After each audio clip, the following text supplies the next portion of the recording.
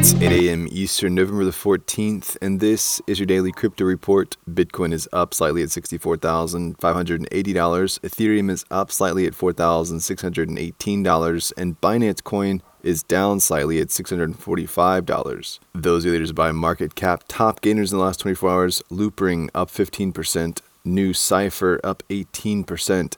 Today's episode is brought to you by the digital marketplace Ungrocery. If you've ever thought about who your food comes from, Ungrocery is the place to shop. Join the food people online at ungrocery.com. Well, DeFi protocol Cream announced a plan to compensate victims for their losses incurred in the hack several weeks ago. They said they will issue certain affected members 1.45 million Cream tokens from the service's treasury. The move had an unexpected effect on the price, making it plunge. The move was perhaps driven by the sudden influx in coin supply and also by the fact they replaced the lost Ethereum with Cream tokens. Still, good on the team for at least trying to do right by the affected users. Well, Fintech startup Nubank expects to list on the NYSE and B3 exchanges in early December. The Brazilian-based unicorn is inviting users to claim a piece of the company in an airdrop-like move that will grant claimants a receipt worth approximately 1/6 of a Class A common share of the to-be-listed new holdings. To push social recognition around the airdrop move, the company has also released an Instagram filter for users to pose with.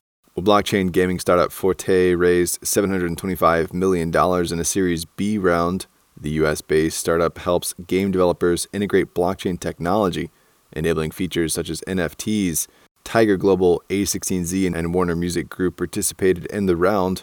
Forte plans to expand its services and onboard more game publishers, of which they claim to have 40 partners. Forte works across various Layer 1 and Layer 2 blockchains. The firm says they have around 20 million monthly active users.